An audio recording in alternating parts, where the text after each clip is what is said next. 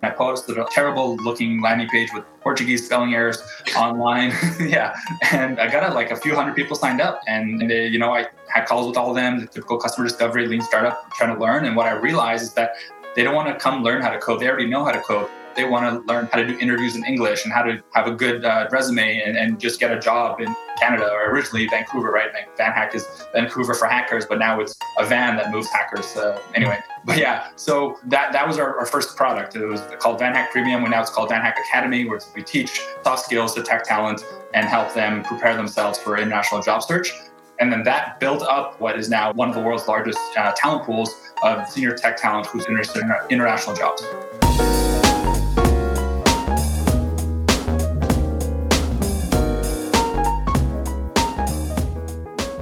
Hey, what's going on, everybody? Welcome to the GMI Rocket Show. Today is episode 33. I'm your host, Roman Zelichenko. I'm a former U.S. immigration attorney turned entrepreneur. I'm the founder of Laborless, an immigration tech company that automates H-1B compliance, and also the founder of GMI Rocket, which brings you this show. Today, the 33rd episode, I'm super excited for our guest, Ilya Brodsky, who is the CEO and founder of VanHack. Now, so VanHack is based out of Canada and Vancouver, British Columbia. And what VanHack does is they connect tech talent from around the world to jobs, to employers that need to hire tech talent. And those jobs are not just in Canada. Those jobs could be remote. They could be all over the world. They have a massive community of tech folks who are part of VanHack, who take advantage of VanHack's different courses and different training and things like that to make them better equipped to become really strong candidates for these great jobs. Super cool. It's basically, helping people move around the world, or in some cases stay remote, to provide technology skill to the companies that need it.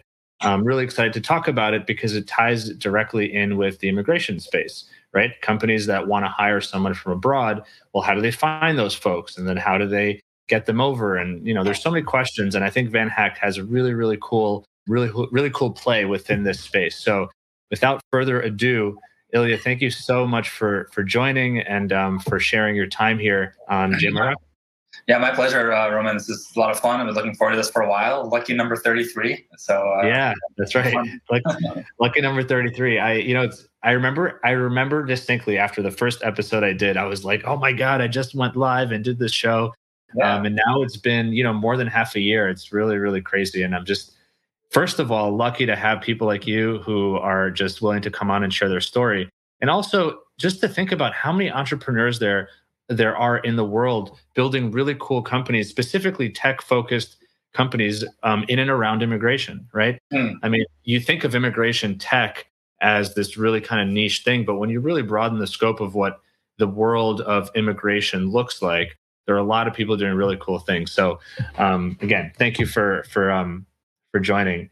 Yeah, that's a really good point. I think immigration tech does not get a lot of love. It's not like fintech or, I don't know, something more, I guess, hot, Bitcoin, et cetera, which I guess fintech as well. But, it's one of those underrepresented tech fields and also very much needed, right? Like there's not much innovation happening around immigration, usually because government, right? So I think it's really cool to connect with other immigration tech entrepreneurs and hear their stories and kind of contribute my voice. So yeah, I'm also kind of become an immigration nerd, not a consultant myself, but feel like I am one, maybe an honorary one. So it's something that I've been passionate about for the last 5 years, and it's a big part of my life personally as well. Yeah, and I'm super excited to dig into your story because you've lived all around the world, you've worked around the world. Okay, so to jump, from the beginning, right? Because we can jump right into the company, but the beauty of these conversations is understanding where you come from, what your motivations are, and sort of how you got to starting the company that you started. So you moved. Were you born in Israel, or you moved and you were born in Canada? So I was born in the Soviet Union. Yeah, born in what I guess former Soviet Union in Siberia, which is now Russia, of course.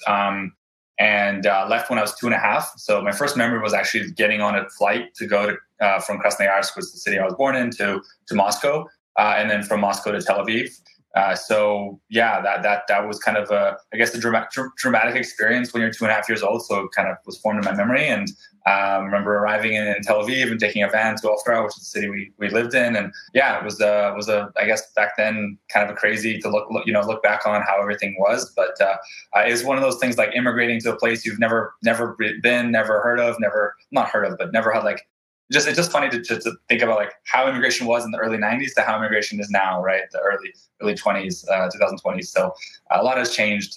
So basically, I moved. I spent 2.5 years in Israel. I moved to Vancouver, Canada, where I grew up when I was 5, and then I went to school in the U.S. for 3 years in upstate New York, and then went to Brazil for 4 years, and then came back to Canada, and then traveled a little bit around South America, Europe, and just like to go out and see the world. Yeah, that's a lot of traveling. So you moved to, because I was also born in the former Soviet Union in Ukraine, and I also left at 2.5 years old, and I actually don't remember any of it.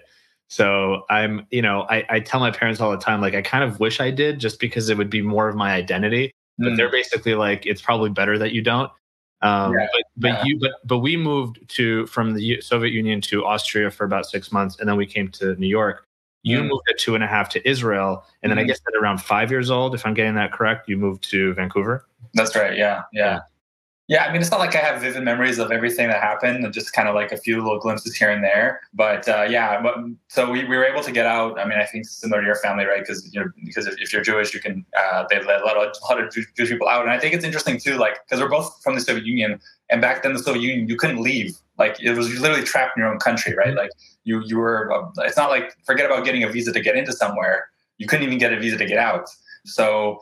It's kind of a crazy world where like you grow up in a country. I guess now you still have some places like North Korea, etc., that are like that. But a lot of parts of the world aren't like that. And I think a lot of people can't really even imagine what it'd be like living in a country where you just like you can't even leave. That's not even a possibility. You have to get like a special passport and permission.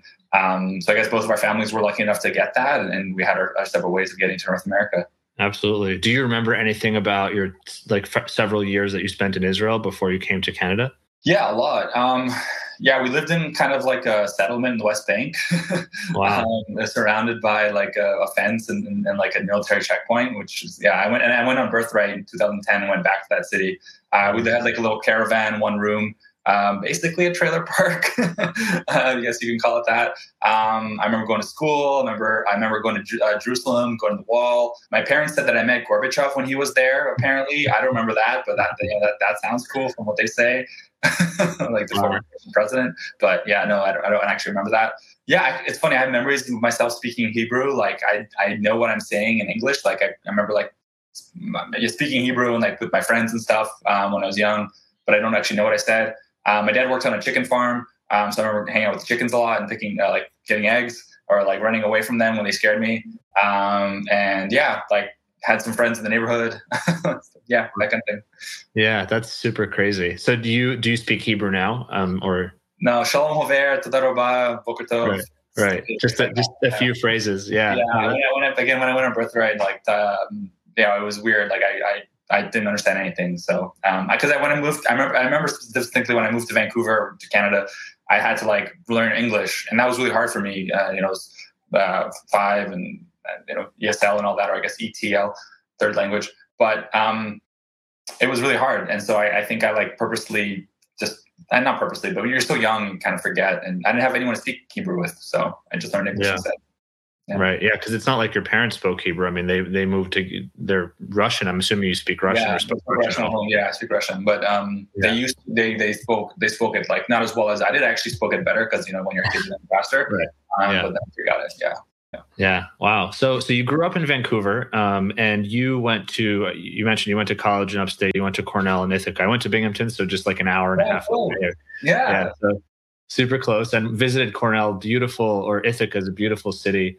Lots of great restaurants and things like that. But you spent, prior to that, you grew up and you went to high school and everything. That was all in Vancouver. Yeah. So I grew up in Vancouver, lived here my whole life until university, high school, elementary school, high school. I grew up swimming, so I got to travel a lot for swimming. I went to Australia a couple times, went to California, Oregon, all around Canada. So, and that's actually how I got into Cornell.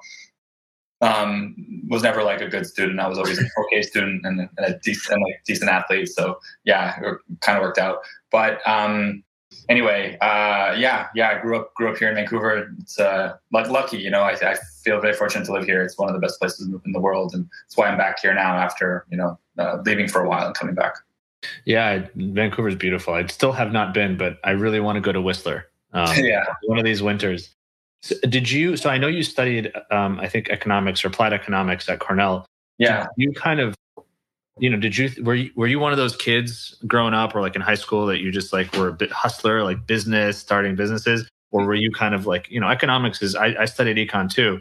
It's pretty nerdy. It's not like, hustling and bustling. It's like mathematical equations. So yeah, I was the first one. I think that the name economics and like applied economics and management is just a fancy way of saying the business school. Mm-hmm. Although there were a lot of like hardcore econ classes and finance classes, I stayed away from those, or just like took the middle ones. Although I did really enjoy my finance class, but I took more like the marketing, kind of the entrepreneurship minors lecture series where different entrepreneurs would come in and talk about their experiences. And yeah, growing up as a kid, I was definitely one of the kind of trying to always make money. Like we were pretty poor, right? Like immigrant family, I'm guessing you can relate, right? Like you try and any kind of 5 cents that you can use at 7-Eleven to buy some candies was precious.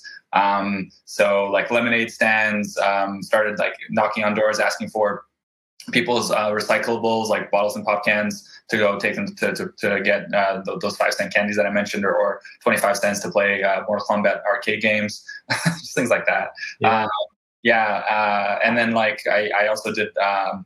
I was really into this program called College Pro Painting, which was like it wasn't really like entrepreneurial as a job, but you go door to door, and I guess that's where my sales experience came or started. Is just like knocking on people's doors and convincing them to get housing estimates for painting their houses. So I would do that a lot, and just generally like always trying to do something to make some money, or just to learn, right? And my parents were also into MLM when we first moved, so I learned a lot from Amway, like the very famous one. Didn't really go into it too much, but like learned a lot from that, and that made an impact on me as well. What was it? Because I've heard a lot of podcasts where people talk about doing door-to-door sales and how much that really impacted them eventually when they started their own company, because it kind of it builds this like tough skin. I mean, you literally have people slamming the door in your face. Yeah. You have any? I've never done it, and I probably, I feel like I'm pretty outgoing, but I would be petrified to go do door-to-door sales. What was that experience like for you?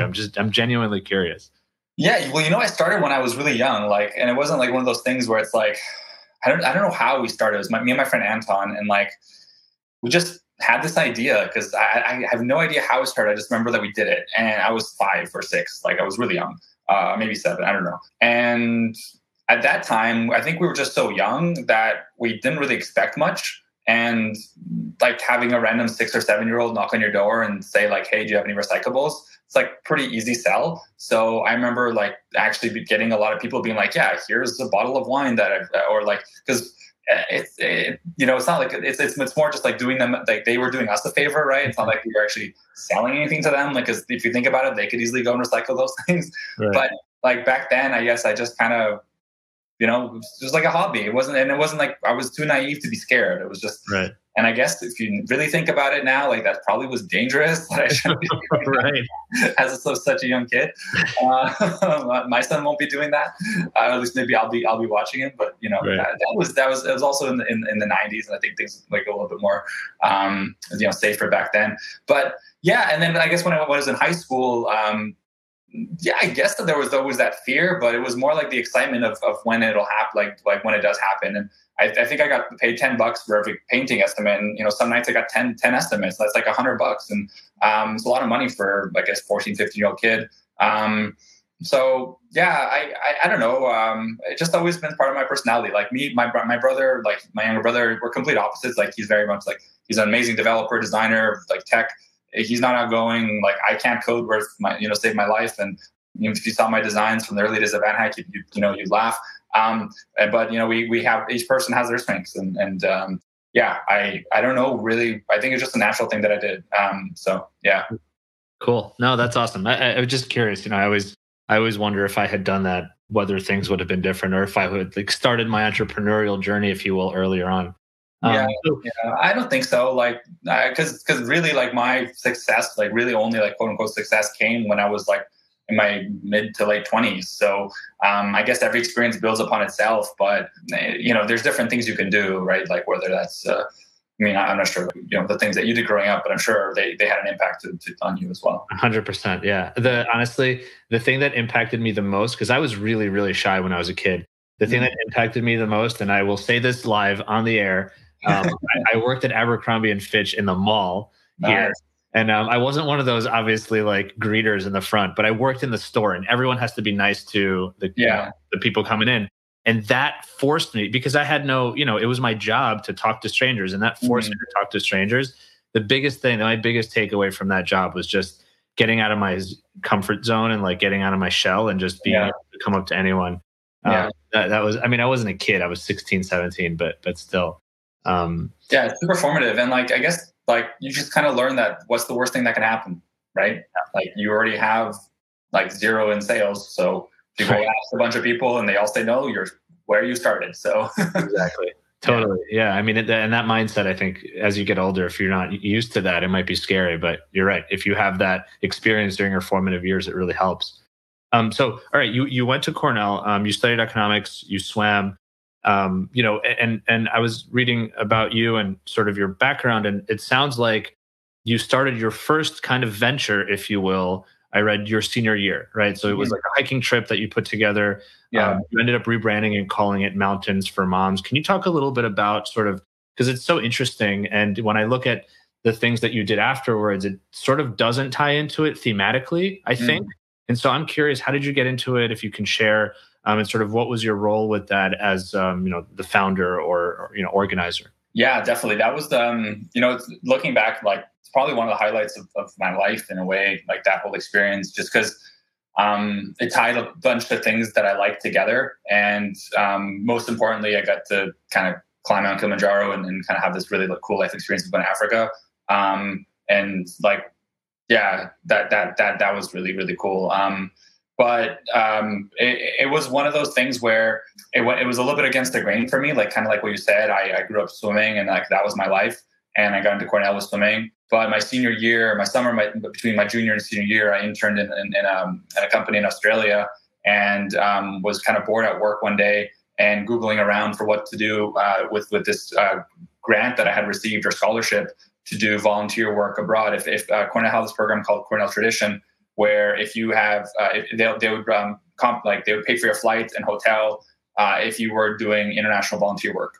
It was a way to kind of help students see the world, and not just international, like any volunteer work. They would like, if you were, I don't know, if you spent anyway, it doesn't matter. It was a really good program.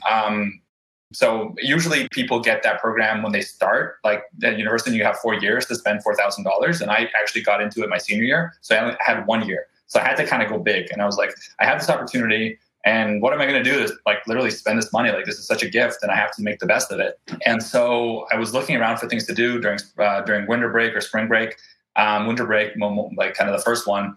And I read this article in, it was a Ning network. I don't know if you remember what those are. It was kind of like it was like, it used to be like a way to create a community online back in, I guess, 2009. Wow. And it was a bunch of Cornell alumni sharing stories. And one of them was this guy named Seth Cochran, who started a program, or did a Kilimanjaro fundraising climb and raised money for cleft lip surgery. And I thought that was really cool, because I was part of this program in university called BOLD, and one of the things we did was we raised money for solar panels in Kenya. And I was thinking like go to Kenya and maybe like help them with getting more solar panels or something like that. And I was really into social entrepreneurship in college. Like I really got into that during that whole that time. And it was something I was thinking, like, what am I going to do? So anyway, I read this article and I thought, you know what, let me reach out to Seth. And I reached out to him, and he replied right away, like 10 minutes later, and we set up a call. And he was like, like I started this new charity called Operation Fistula, and we raise money for women who have obstetric fistula, which is a condition that occurs during child labor, where a woman, if she's malnutrition or too kind of skinny, has like a miscarriage and ends up getting a fistula in her bowels, which means she's incontinent, can't control her bowels, and basically gets excommunicated from, her husband divorces her if she's married, and like just basically like smells really bad all the time, and is just a really terrible life condition, right? Like you're still alive, but like you basically have your life quality go to really low. And it's a $250 surgery to fix it. It takes like half an hour. So it's a really easy fix and a really big like input to impact. So he kind of talked about that, and I hadn't heard of it before, and I thought that was really interesting. And he said, I'll coach you through the whole process and set you up with the guides and explain how everything will work. And then you should just if you focus on my charity. And I said, of course, that sounds good. And so I came back to college, and I had to make a really hard decision whether I was going to continue swimming or not. So swimming was like basically my identity, right? Like it's kind of how Laborless, is for you, or Van Heck is, I guess, for me. It's like part of who you are. And as a student athlete growing up, my goal growing up was to go to the Olympics. A bunch of my friends went to the Olympics, and represent Canada and other countries. And I had to choose, do I want to keep swimming or not? And I realized swimming kind of got me this far. And if I swim my senior year, it's not going to make a huge difference. But if I do this kind of crazy different thing, then that'll make maybe make a bigger difference in my life and also be a more fun experience.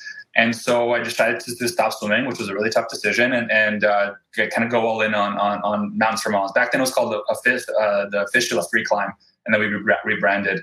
And I remember I started a club. So I guess when you starting a company, like at Cornell, anyone can start a club. So you just go and register the club. And I was too late because every day or every year they have this club day for all incoming freshmen or everyone who wants to go. And it was in this huge auditorium, and they had a bunch of tables. And I went to literally every single table by table, being like, hey, does your club want to partner with my club and help me promote this trip that I'm doing? I'm looking for students to come with me because I wanted to raise as much money as possible. So I figured if more people came with me to Kilimanjaro, then more people would it'd be a bigger network to ask their friends for donations. Mm-hmm. Again, back to the hustle, and just asked a bunch of people. And at the end of that day, I remember I was telling someone about this, and then a guy came up to me, he was listening to our conversation. He's like, you know what, you should go and talk to that guy who's doing the Kilimanjaro trip. This sounds like you two should talk. And I was like, well, that's me. I'm that guy. And it was word has spread, I guess. And then ended up recruiting 11 people or 13 people. I forget exactly now how many, but something around that, and different students. We had one alumni come as well. And it was a really cool experience. We got to go to Africa and spend 2 weeks there. 1 week, climbing. 1 week, we went on a safari. Went to Zanzibar. It was really fun. And raised, I believe, $8,000 for charity.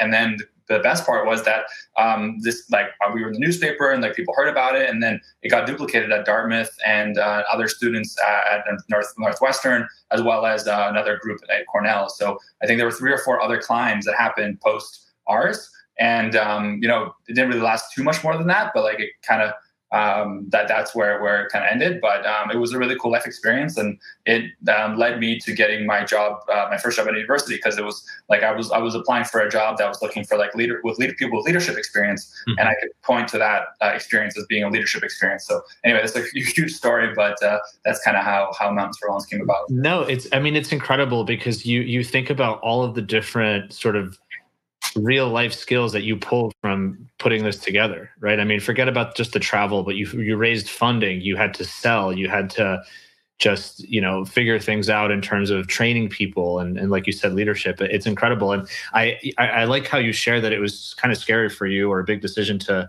stop swimming, but you kind of sounds like you made the right decision. I mean, in your head, you were saying, all right, the next year there's not going to be a huge substantial impact on the rest of my life. It's time for me to do something big again.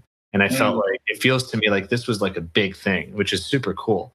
Yeah. Looking back, it definitely was the right choice. And obviously,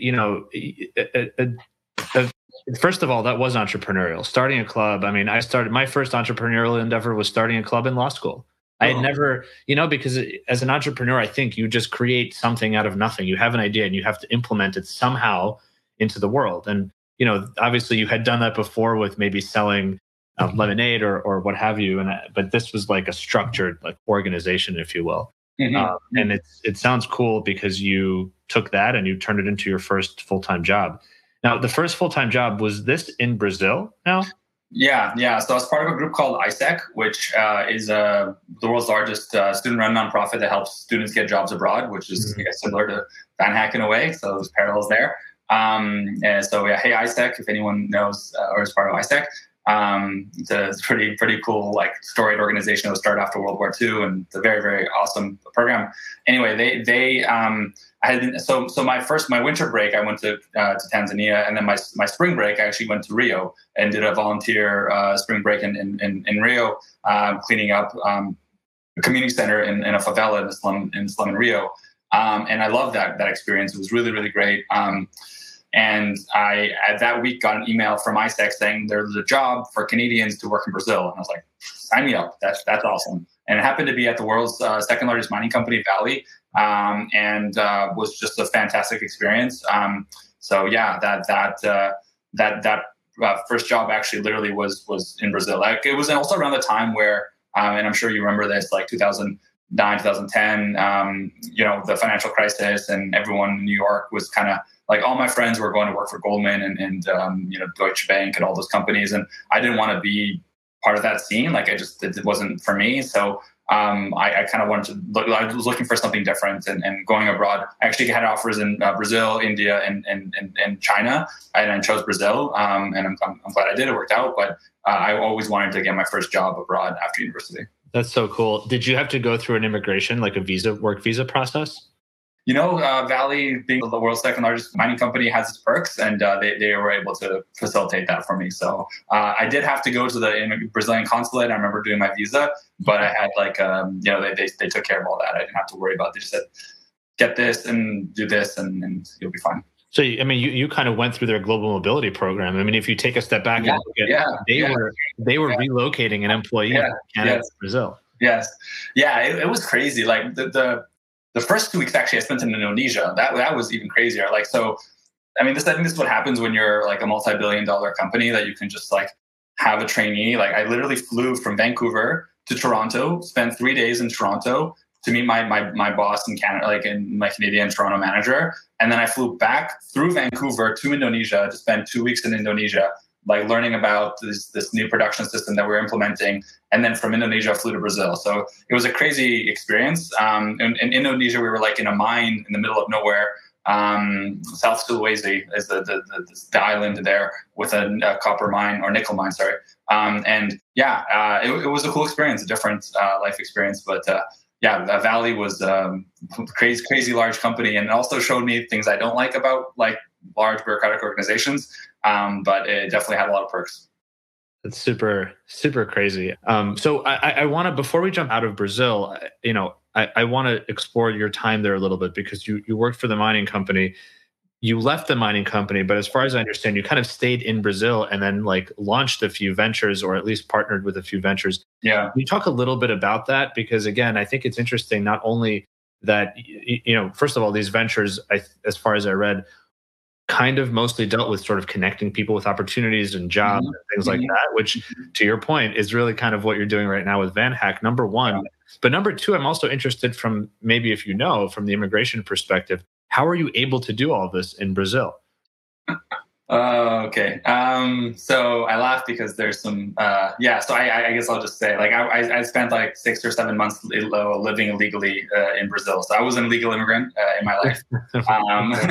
And then the funny part about that is that the fine, or the penalty for that, is literally like $300 penalty that you have to pay, and that's it. Like that's literally it. There's no like jail time, or like you're not gonna go into some processing center or whatever. I mean, the illegal immigration problem in Brazil isn't that big, because it's Brazil just was happy to have people there, and anyway, it's a whole like mess thing. But I can get into that more. But it worked out. Like, I paid my fee, and I'm good from a legal point of view. It's just funny. But it was like one of the reasons why I changed jobs and like led me to some stuff. So okay, so where should we start?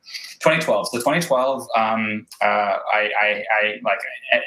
kind of similar to how I decided to quit swimming, I decided to quit Vale, and was like a big leap. Or literally 2012 was a leap year, and there's this project called the Leap Project, and I leaped and kind of quit Vale. A very, very like stable, good job, especially for like, I think it was 22 at the time, or 23 or something, and I was about to get like get a BMW. So I was about to lease a car, like a very expensive car, And like kind of like my friend was like, you know what, this is a trap. You don't want to do this. Like you're going to be stuck there. You have to make the payments. You won't be able to leave. And I spent a week in Rio, which would have been my last week in Brazil with Valley right in December of 2011, 10 years ago, I guess. And that week I had more fun in that 1 week than I did like all this other, like the 6 months prior that I was living in Canada. And it had to do with the weather, had to do with my friends that I had made in Brazil. I got to see them again. I just felt alive. And so I remember distinctly being like, if there's a way for me to come back to Brazil, like universe, I'm open, show me a sign. And that on the way back, on the flight back from Rio to Vancouver, I was in line with, the other passengers to get on the flight. And the lady behind me turned around and asked me for the time. And I told her and we started chatting. Turned out she was a professor of social entrepreneurship at Stanford. And she had she's crazy. And she had a nonprofit that did data collection in the favelas and in the slums of Rio in order to understand better what the consumer goods, like consumer trends were in the favelas, as well as giving demographic and like socioeconomic data back to the communities. So basically, and the best thing was that they would employ local youth who used to be drug dealers or like have some hardships to go out and do those services and help them get jobs and training. It's called Mobile Metrics. And I fell in love with the idea. I thought it was super cool. And I quit my job and went and volunteered as a salesperson for this nonprofit. So that was my beginning of 2012. And basically went from making a good salary to $0, living off my savings. I lived in a slum, which was kind of a cool thing. It sounds more badass than it was. It was like this little kind of slum, but not really like dangerous slum. There weren't like guys with guns or something like that. But it was a pretty, not like a really nice place to live. There's this guy, Paul, who actually passed away recently in a motorcycle accident. This guy Paul from Bolivia, like really, really nice guy who like basically let me like live rent free and opened his house for me and showed me around. It was really, really nice. And it was one of those periods in my life where I was kind of just like looking for something and didn't really know what was next. I was volunteering for this company and actually ended up helping them land a big contract with Unilever through a connection at Cornell. And so like that was cool, but I was still looking for something else and looking for something to do for myself, and ended up getting connected to this startup accelerator called 21212. 21 is the area code of Rio. 212, I'm guessing New York, right? So they would connect New York or American entrepreneurs with American investors with Brazilian entrepreneurs. They're trying to be like the YC Techstars of Brazil back in 2012. And I walk in there kind of on one of their first angel days. Like they had this demo angel day and then they had demo day. And I walk in on the angel day and everyone, because I look from North America, everyone started pitching me. And I was like, guys, no, I'm a broke college student or broke grad. I'm not an angel investor. But I love to learn more about your companies and try and get involved. And there's this one startup that I really liked. I thought it was a really cool idea. They had about 40,000 users at the time. It was called Zona Universitaria. It was basically kind of like Facebook, but not like Facebook. It was kind of like a student social network, but for like academically focused. So it would like help you like share homework tips with your friends, help you find rides. It was like helping you find a roommate. It was trying to like be like everything for students. And I heard the company was like potentially going to get kicked out of the program because the founder was just like on his own, and he was more of a developer designer kind of person. And they were like asking him to be a little bit more focused and to start selling. So I ran into him again, like just randomly one day on Ipanema Beach, of all places. And he was like, I basically straight up told him, like, listen, if I join you, can I have like small part of equity in the company and like be a co-founder? And he was like, you know what? Sure. Because he didn't really have anything to lose. And I basically worked for like nothing. And this was around the time when I started getting into my visa issues. But yeah, so we went through the kind of the accelerator program. That's really when I got into tech. Like I started learning about what a pivot was, or like what a lean startup. I read in Eric Ries's book and learned about customer discovery and landing pages, A/B testing. What JavaScript is, what PHP is. Like I kind of started learning about that, how to talk to investors and raise money and all those things. It was really, really cool. And I think I kind of like arbitraged my experience, because as a I think I was 23, 24. I don't think I would have been able to do that at that level, at least if I had been living in North America. Mm-hmm. But because I was like the token North American guy who could talk to investors and kind of could sell rather than being a software engineer and kind of entrepreneur like CTO kind of profile. They let me do that. So I got to pitch investors. I got to it was great. It was really great. So yeah, I'll pause there, but yeah, that's kind of where, the experience. That's incredible because it's kind of like, I mean, maybe a little bit different, but it's almost like you were a little bit of a big fish in a small sea, kind of. I wouldn't say that. No, I was a lost kid trying to figure things out. I definitely not big fish. I was just like, like I just happened to be at a place where they gave me an opportunity. And I might have not have gotten, like, if I had gone to San Francisco and knocked on YC's door, or someone like one of the YC companies would have helped me be an intern at the time or something like that. It would have had success there too, maybe. But it was just like being a unique fish, maybe better to say that way. Like, like, I don't know, maybe like being a narwhal in South America is rare, right? You don't really see too many narwhals, those fish with the horn that's in the Arctic, right? Yeah, so I think it's more that. Fair enough. Yeah, no, that's a really good point. I mean, it's true. I guess that's what I was thinking. It's just standing out, being different, and being kind of memorable, where somebody could sort of think about how you could potentially benefit them or complement them. So you said you were working with this company. That's when your sort of visa issues started. Did you end up staying with them for a while? Like, how did it all go? Because it seemed like you did a couple of different things in Brazil before you finally returned. I think in 2014, right? You finally returned to North America. Yeah, to Canada. Yeah. So so the visa part thing started really bothering me because I wasn't able to like legally work for this company that I was personally a co-founder of, and just like I don't know what to do, and my savings account started running low. And so I had found out about this like Brazilian law where you can you can extend your visa. You usually get 3 months as a tourist, and then you can extend it for another 3 months. And then after that, like you can't extend it anymore. And I found out that the kind of how you say the penalty is 800 reais or something like that. So it's very low. And funny story, like you only pay that fee not when you leave Brazil, but when you come back. So, and then like I left and came back a couple times, but the times that I tried to pay that fee, I actually wasn't able to because the machine was broken or something, like very Brazilian thing. So, yeah, so I actually only ended up paying it in 2018 when I was coming to Brazil to get married. Like my wife and I had our second wedding in Brazil. So, and I almost didn't get let into the country that time. Wow. So I almost didn't get to go to my second wedding. So yeah, that was fun. Anyway, so yeah, I actually ended up going to like Foz do Iguaçu in Argentina, crossing the border and then coming back. And like, it was a whole thing. And I ended up leaving Zona Universitaria partly because of this, because another startup in the same accelerator group called Easy Aula offered me a higher salary and they had raised 600K reais, so about like, I guess $200,000, or I'm not sure the exchange rate now. Not crazy amount of money, but enough money to like, apparently they were going to sponsor my visa. That actually didn't end up working out. I ended up getting fired and it just was like a bad experience. Yeah, then eventually I joined a company called Axiom, which is a large American company that did sponsor my visa.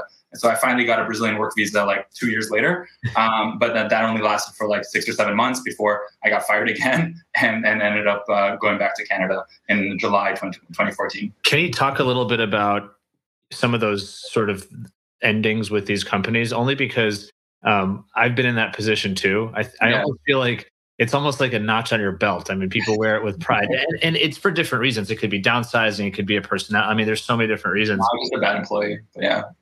I mean, and that's sometimes a valid reason too. It might not be that you were inherently bad. It wasn't right. It wasn't the right fit. Yeah.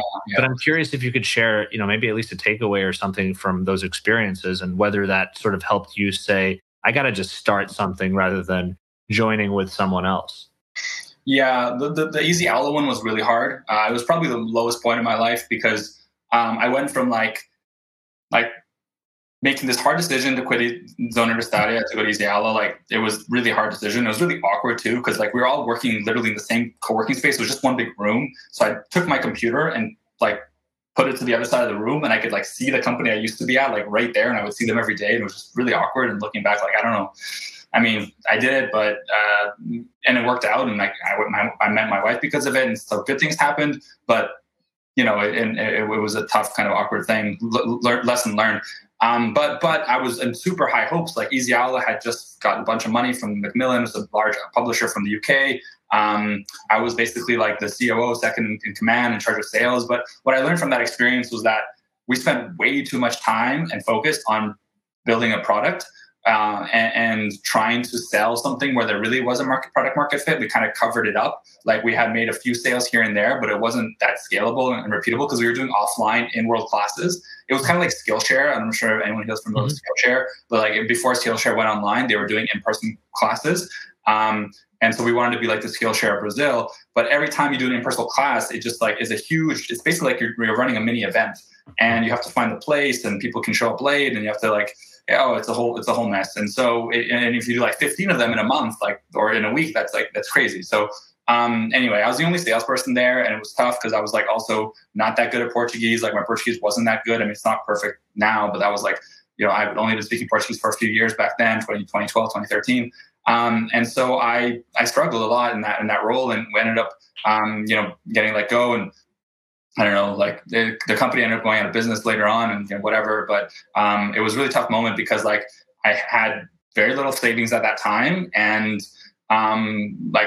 it was a really tough time. So I was like going from like this high of like pitching at Demo Day and talking to investors and like it's going to be huge to like being jobless and broke and like living in a foreign country. And as awesome as Rio is, like it's still hard, to go through that and stuff. So and around that time, like and both of those companies were ed tech, kind of thinking about how to help people and like learn, and then how help people get jobs. But like that whole kind of and I guess around that time VanHack was kind of born because there's this program. So after Easy Owl didn't work out, I started working on a project, like just kind of like a side project. I wasn't thinking it'd be a business, but I started a course called Brazil Career Blueprint, which was basically like a lot of my friends were asking me how to move to Brazil. At the time, it was hot brick country. The whole economic crash hadn't happened yet, and so I basically created a course to teach people how to move to Brazil. And when I did that, all my Brazilian friends were like, "Yo, you're doing this the wrong way. You got to help Brazilians move to Canada." So that was kind of like the starting of the seed of the idea of VanHack.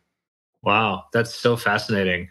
Yeah, I can see how Brazilians are like, oh, hold on a second, we want opportunities where you're from. I suppose both sides are great, but wow. Yeah, but the people wanting to move to Brazil were kind of like, that would be nice. Maybe I'll go there, hang out in the sun, blah, blah, blah. Like, it wasn't like I need to leave and I need to go to somewhere else. Like that it's a much different like vitamin versus painkiller. Mm-hmm. So, yeah. Yeah, no, absolutely.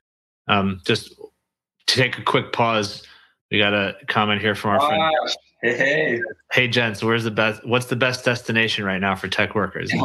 Why is it Canada? We'll get to that in a little bit, Josh. But thank you for your comment, and thank you for watching. Rowan Fisher says Calgary is working hard at it for sure. This is the most recent. Yeah, Calgary is definitely investing a lot of money to make that happen. Into tech, right? There's a big kind of scene blowing up there. Yeah, they do a good job. Their economic development agency is probably the best in the country. Although Toronto Global might be upset that I said that. And also Vancouver. I mean, Vancouver's really, British Columbia is doing a really great job too, no, with tech. I think we're not at like, I don't know. This might be getting a little political, or like Canadian cities getting mad at each other, but I think the Vancouver Economic Commission and BC Tech are not doing as good of a job as other parts of the country. Not that they're not doing a good job, or but I think that other parts, like I think also like this is really tangible thing, but like I think Calgary just invests a lot more money, right? Like I think the city of Calgary has like a team of 50 or 100 people, like just all working on this, whereas I don't think the Vancouver Economic Commission has as much resources. So I think just because of that,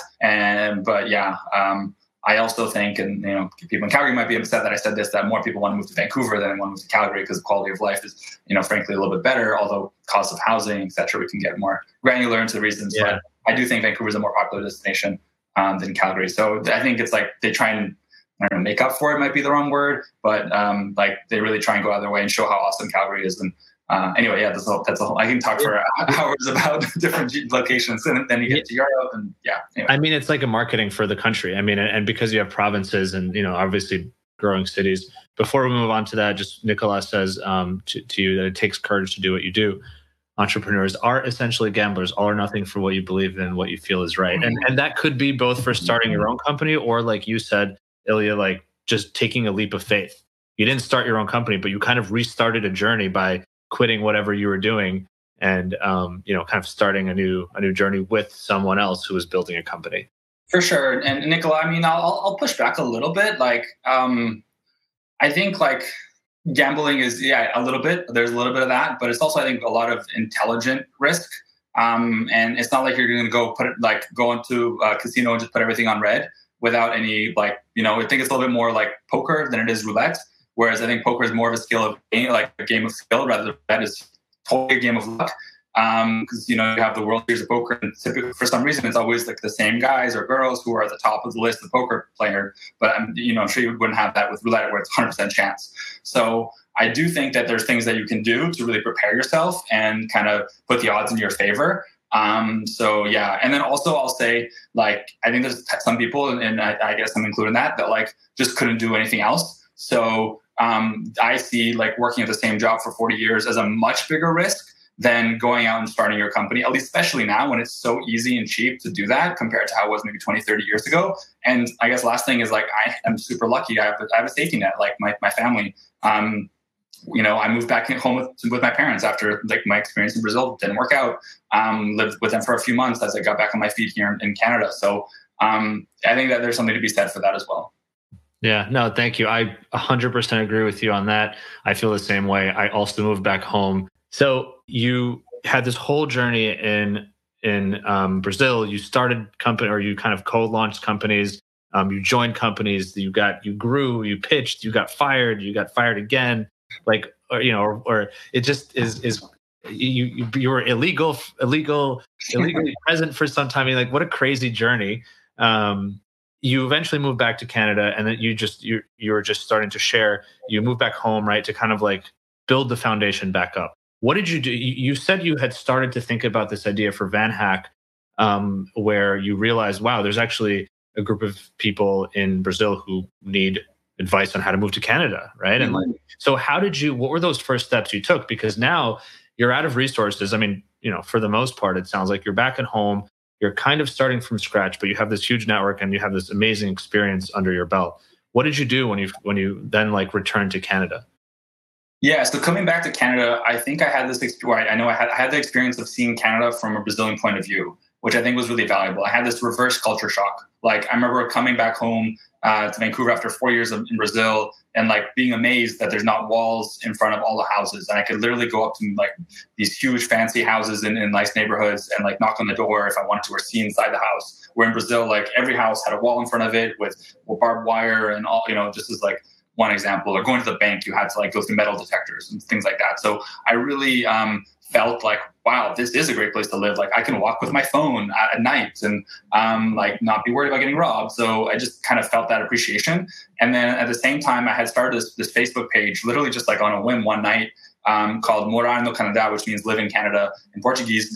And like back when Facebook likes on pages were a thing back in 2014, that like blew up to like 4,000 likes, or was it likes or follows? I don't even remember. A bunch of people were engaged with that page.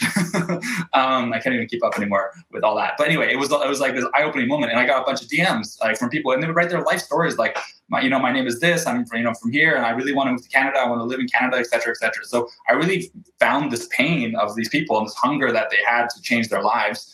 And then at the same time, when I was posting social media that I was back in Vancouver, a lot of my friends who I met at 21-212 and all the meetups that I go to, all the software engineers, mostly software developers, would like post on my comment on my pictures or send me DMs, be like, I saw you move back to Canada. How do I move there? Like, I want to move there. This is like dream. Like, I really want to go. And so I thought, hey, maybe there's something here. And the original idea was to actually do lead generation for the coding schools that we have here, and help people learn how to code, because I was still very much in the education, like ed tech mindset. And so that was kind of the first idea. And I posted a terrible looking landing page with Portuguese spelling errors online. Yeah. I got like a few hundred people signed up, and they, I had calls with all of them, the typical customer discovery, lean startup, trying to learn. And what I realized is that they don't want to come learn how to code. They already know how to code. They want to learn how to do interviews in English and how to, have a good resume and just get a job in Canada, or originally Vancouver, right? VanHack is Vancouver for hackers, but now it's a van that moves hackers. Anyway. But yeah, so that was our first product. It was called VanHack Premium, and now it's called VanHack Academy, where we teach soft skills to tech talent and help them prepare themselves for international job search. And then that built up what is now one of the world's largest talent pools of senior tech talent who's interested in international jobs. Wow.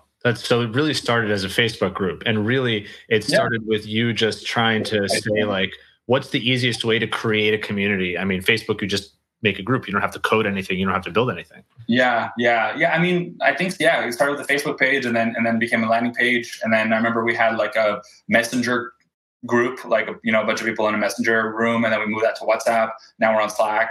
But yeah, it's not like we started trying. I didn't think like, okay, I got to create a community. I just I wanted to teach people, and the best way to teach people things was to be able to have them all hang out and connect with each other. It's like a classroom. You go to a classroom, and what's the best part of going to school is hanging out with your friends, right? At least it was for me. I don't know. That's right. No, I totally agree with you. The social aspect is so important, and especially because I think here people could probably learn from each other as well. It sounds like, as well as from you as kind of the main source of information.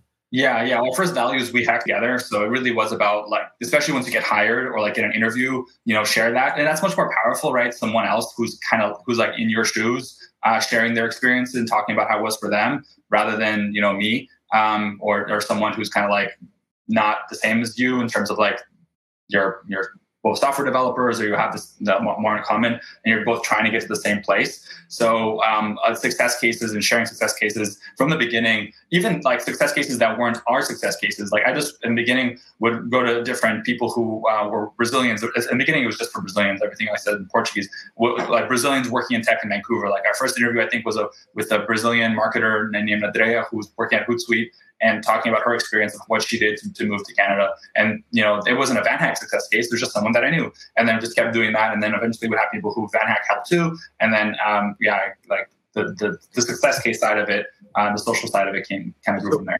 So when did you realize this is going to become a company and I need to start getting serious about it? It's a good question, because I honestly did not take it seriously for the first little while. I think the kind of first time I realized it was, the first kind of memorable moment was, so I really started VanHack like just to be able to pay my rent, and not like my wife and I was working at like a not such a good job, and my wife was studying for dental accreditation. So, we weren't making that much money, and we had this moment where we're like, maybe if we move to a not as nice apartment and pay less rent, like we could have more money for other stuff. And so we went one day, like, to this really terrible basement suite and went to like visit, and just like it smelled bad and was like terrible. And my wife looked at me afterwards like, if we move there, I'm going to kill you. So I just like, it's like a really like not like as a husband, like provider kind of, stereotypical, I guess, but whatever. That's kind of I felt really like, okay, this is not good, right? So I need to change something. And I remember waking up the next day, and we had done a webinar that earlier that day for VanHack, promoting our VanHack Academy course. And I remember waking up the next day having like 6 or 7 sales, like a bunch of people bought that product.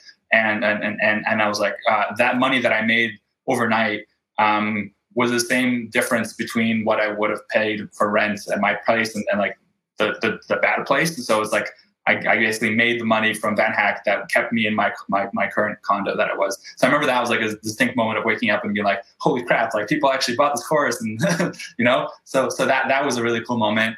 And then another moment was when we had Black Friday. So we were like kind of just out of whim. I was like, you know what, let's do a Black Friday sale. And so we started the website and project kind of December 2014, January 2015. And then in November, we did like, 11 months later, we had a Black Friday sale, and we made like, I don't remember how much, but like more money than we expected. It was like, he was like, whoa, like a bunch of people bought. And I guess Brazilians love sales. So it's a stereotype, but people like really like sales in general, right? So Yeah, that moment of like this is I was making more money from VanHack than I was in my day job. Like, okay, something's gonna like I need to focus on this and take it seriously. And then I quit my job December 31st, 2015, which was it was a good way to kind of end the year and start the next one. Pretty scared, but at the same time confident that things would go well and start taking it more seriously. So I have two questions for you. The first question is, you said you were selling a course. So that means that when this Facebook group, community, like WhatsApp channel, et cetera, it sounds like it culminated into you putting together an actual course that you charged money for. Yeah. So at the beginning, it was like really janky, kind of like WordPress website with a bunch of links and just like nothing and not much. But we did this interview practice, which we still do today, that I was like the first teacher, and then kind of like do live classes on a Zoom room. And then also like a bunch of videos and templates and kind of like resume reviews. So we take someone's resume, review it, and make it better. LinkedIn, etc. Same thing. Cover letter. So yeah, it became like an online course, like a members area kind of thing. Mm-hmm. Wow. Okay. And so the second question was, this basically means that you were started full time, if you will, at VanHack in January of 2016. Yeah.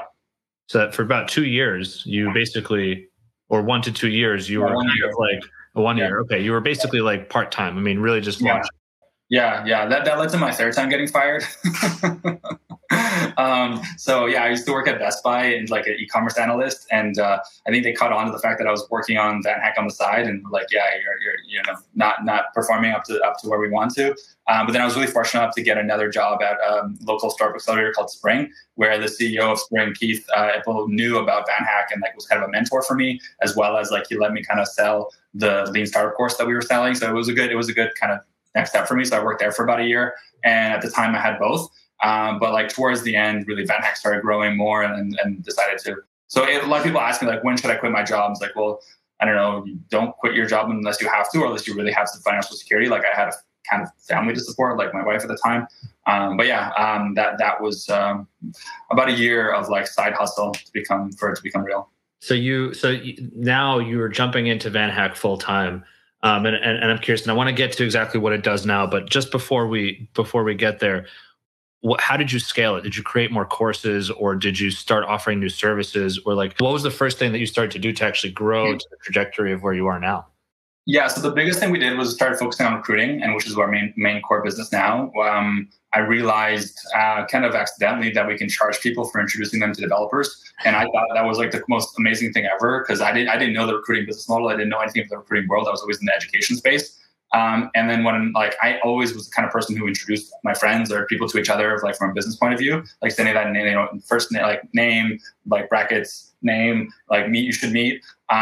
And then when someone was like, yeah, if you introduce me to a developer and I hire them, I'll pay you. I was like, wow, I can make money for making intros. Like, this is awesome. It's what I love to do. So, kind of like by accident, because people start asking me like, how much does it cost to meet, like to get in touch with developers? And I started making those introductions. And now we have like a very, in my mind, very sophisticated platform where you can sign up, post a job, get developers, candidates within like 20, 30 minutes and book interviews and a whole bunch of other features. We help like this year we're trending at like over 1 hire per day, which is exciting. We're just like trying to get as many people hired as possible and scale. And so because I read that you also raised a little bit of money a while back. Yeah, a little bit. Yeah, we did Techstars. Mm-hmm. Okay, so was it through Techstars in Canada? No, in Berlin. So I think it was Nicola who was in Berlin. So yeah, I lived there for 9 months, loved it. We went to Berlin and spent like 2.5 years basically in Europe between Berlin, Lisbon, and Luxembourg. Like a bunch of trips and stuff all over too. And a lot of our business, like we work with like SoundCloud, Zalando, Booking.com, and many other European startups. Really, really good tech scene out there. And we're really, like, I love sending people to Europe, although Canada is the best place to move to. But honestly, man, like if you could go to Barcelona, or you can go to like even Malta, maybe a little bit small, but like sending someone to Europe is awesome because you can like go anywhere so easily for like €100 Ryanair flight. I'm Canadian, so Canada's number one. That's awesome. Okay, so you raised money from Techstars, and I guess so that's it. I mean, since then it's just been organic growth all the way. Yeah, well, we had a smaller, like, friends and family investor back in 2015 as well, Fred. So those were the two investors. But yeah, like Techstars Berlin was like, we finished Techstars in Berlin, and we're like, okay, let's raise money. But that's what you do after demo day, right? Like, you have a pitch and you go and meet with investors. And I was, we were trying to raise, I won't say how much, but we were trying to raise X amount of money. And all the investors were like, no, this is a lifestyle business, this is a services company, it's not going to scale, etc. And then we made the amount of money we were trying to raise in the last 3 months of 2017. So I was just like, you know what? Customers are excited to talk to us. I'm just going to keep focusing on the customers, and the investors, if they come, they come. But before, especially early in my entrepreneurial life, like I was like, oh my God, 500 startups. Oh my God, Techstars. Oh my God. Like I would put them on a pedestal, and I would like spend way too much time focusing on my PowerPoint presentation on my deck rather than talking to actual customers who are going to pay and like help like sustain, keep the business alive. So that was like a huge lesson for me. And, one day I'm sure, we'll raise money, but right now we're just kind of heads down and executing. Yeah, I can 100% relate to that. I spent a lot of time, all of the tabs on my browser that were saved was like 500 startups, YC, TechCrunch, all these things. And now they're gone. Yeah. And not that and those are amazing organizations, obviously, but to your point, unless you're building something that you think is going to immediately scale it in a venture style way, there's so many other business models out there that can really comfortably grow and make money on their own. Yeah, like a lot of our competitors, like TripleByte, Vettery, Hired, although Hired is kind of an interesting example with what happened there recently. They raised a lot of money. So also Turing just raised like $30 million as a kind of tech hiring marketplace from SF. But then you look at TopTal, which is like a very well-known recruiting marketplace that they raise very little money as well. So I don't know. I think the biggest thing for me is not even the money. It's more like dealing with the right business partner, because you're literally getting married to a business partner who will be there and has like, is involved. So that part of it is like something I don't want to rush into, and really find the right person or group to work with. So I want to ask just one or two more questions to wrap up here. So the first thing is, can you give an overview of what VanHack is doing today? So, you kind of talked about this organic growth, and you went from Facebook group to session to lesson to this and that, to then connecting people for money. What do you do today? What can people get out of it, both for employers and for prospective workers or employees? Yeah, I love how you put it there. Connecting people for money. It's funny. It sounds so simple, right? But there's so many nuances around all that whole thing. Oh, for sure. It's harder than it sounds, and it's funny. A few of our ex-employees actually like try to copy VanHack because they think it's easier, and that's a whole another long story. But anyway, okay, so. Yeah, VanHack today is one of the world's largest communities for tech talent that wants to get hired abroad. Our goal is to be the way that tech talent relocates and be the largest international tech recruiting company in the world. And one day in the universe, who knows? But yeah, we help companies hire senior developers and diverse developers quickly, full-time direct hires, so not outsourcing. And we're able to help fill especially hard to fill roles like senior software developer, machine learning engineer, DevOps engineer, UX designer, CTO, VP engineering. And next week, actually, we're doing a really cool event, which is a Women in Tech Hiring Fair, which will have about 230 senior developers who are women. We'll be connecting with around 60 employers from all over North America and Europe. And we think, I'd love to be proved wrong. It's going to be the largest Women in Tech for senior developer hiring fair there ever was. We'll see. But we're really excited about that. And another thing that we're excited about is we're launching an applicant tracking system that will be completely free. And the goal there is to help mostly startups be able to manage their hiring process and save money while they do that. That's awesome. And so for those companies that do that, they get the applicant tracking system, and then they can also benefit from the pool of applicants within VanHack, I suppose. Yeah, if they want, right? Yeah, so it's up to them if they work with us or not. It's more of like, here's an awesome free tool that we're giving to the community because we've been spending 5 years or a few years building that tool internally. We think it's great, and we'd love to have anyone use it to hire not just developers, but any role. You can post any kind of role, manage it, chat with the candidates, book interviews directly, use our matching algorithm, see like videos of the candidates. So a lot of really cool things that we built out that we want to give away. as a way to kind of grow the business and get more companies knowing about VanHack. Got it. So the last question I want to ask you just about the business is, where do you see, I mean, you kind of talked about it a little bit, but where do you see the company going in the future? I mean, it looks like you have a lot of growth opportunity, not just from hiring, but also from building out some sort of a SaaS platform, even if it's a free tool, but it's something that you're providing value through. And especially now after COVID, I mean, work from home, work from anywhere is becoming more normalized. We're all going to go back to the office. For sure we are. But to some extent, I think people want to go back to the office, at least a little bit, but there's going to be way more people who are going to do WFH and WFA. So I guess what do you see for VanHack going forward? And I guess, how does that fit in, Yeah. So, like, we want to be the way that the tech talent relocates from point A to point B, no matter where that is. Like, basically create a borderless world for tech talent. And I think a lot more people will be in that category of tech talent moving forward as kind of software eats the world. So we see ourselves as being kind of that platform that not only helps you with your job, but also helps you with that whole post-relocation move as well, from the candidate point of view. So you find a great job, find the learning that you need to understand how to get the job, you get the actual job, and then you get set up with this amazing relocation experience, and maybe some perks of, like, special offers at banks or mortgages or whatever it is when in your home country. We also would love to work more with government, because I think there's a lot to be done in terms of, like, promoting specific cities and regions around the world to this talent. A lot of times the talent is not necessarily looking to move to New York, San Francisco, Toronto, Berlin. They're looking to move to, maybe like a smaller town or kind of more better quality of life place. So places like that usually aren't seen as tech hubs can attract this talent. And then for companies, we want to be the way that they scale up their engineering teams and build diverse teams and manage and have those people wherever they want to be. And I think giving people the option to work from anywhere, literally anywhere, and being visa compliant and being kind of all that compliant, because we do have an in-house global mobility team that helps with that, and kind of giving that option to them is such a powerful card that they can play when they're hiring. And who are we kidding? There are 0 unemployed software developers in the world, so it's not easy to hire them. So especially startups and scale-ups that are trying to compete with the FANG and like large tech companies, they need all the help they can get. We want to be that partner to them. And be a tech platform, right? So it's not just like a services company. It's a company where you can log in and do 99 or 95% of it via the platform, and then we have that human element there when it's needed to like help negotiate and close that offer or all that kind of thing. So that's where we want to get to. And there's different projects we're working on, like the ATS and the events and stuff.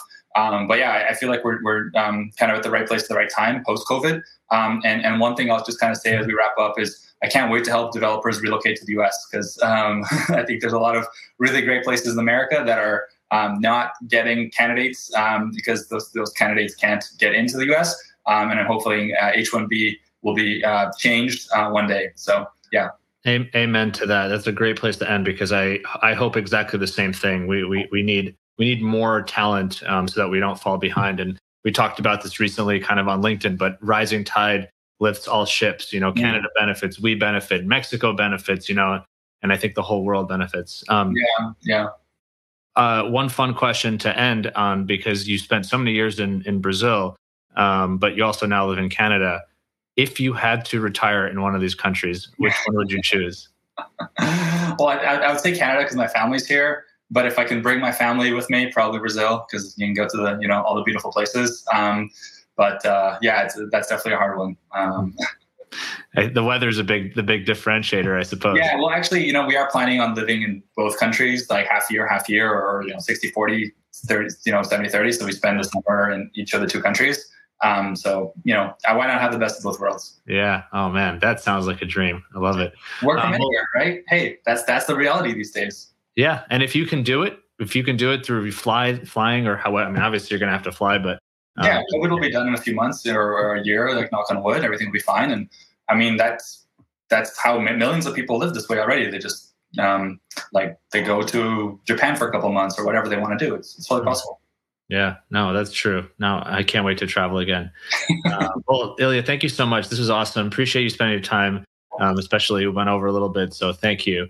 Yeah, my pleasure. If anyone wants to reach out, just shoot me an email, ilya@vanhack.com, and happy to chat. Yeah, vanhack.com for folks who want to just learn more about the company as well. Yeah. So thank you for sharing your story. I think it's super interesting and something that a lot of immigration professionals should really be just keeping their eye open about, because we all fit into the same ecosystem. Exactly. Yeah. If you know any great talent that wants to get hired abroad as an immigration consultant, we have a referral program, and then we also have a referral program for employers. So definitely chat with me about that. If you know companies that are struggling to hire talent and they're open to hiring from abroad, we can help. Perfect. Awesome. Well, thank you again, Ilya. Really appreciate it. Cheers. Yeah. Alrighty.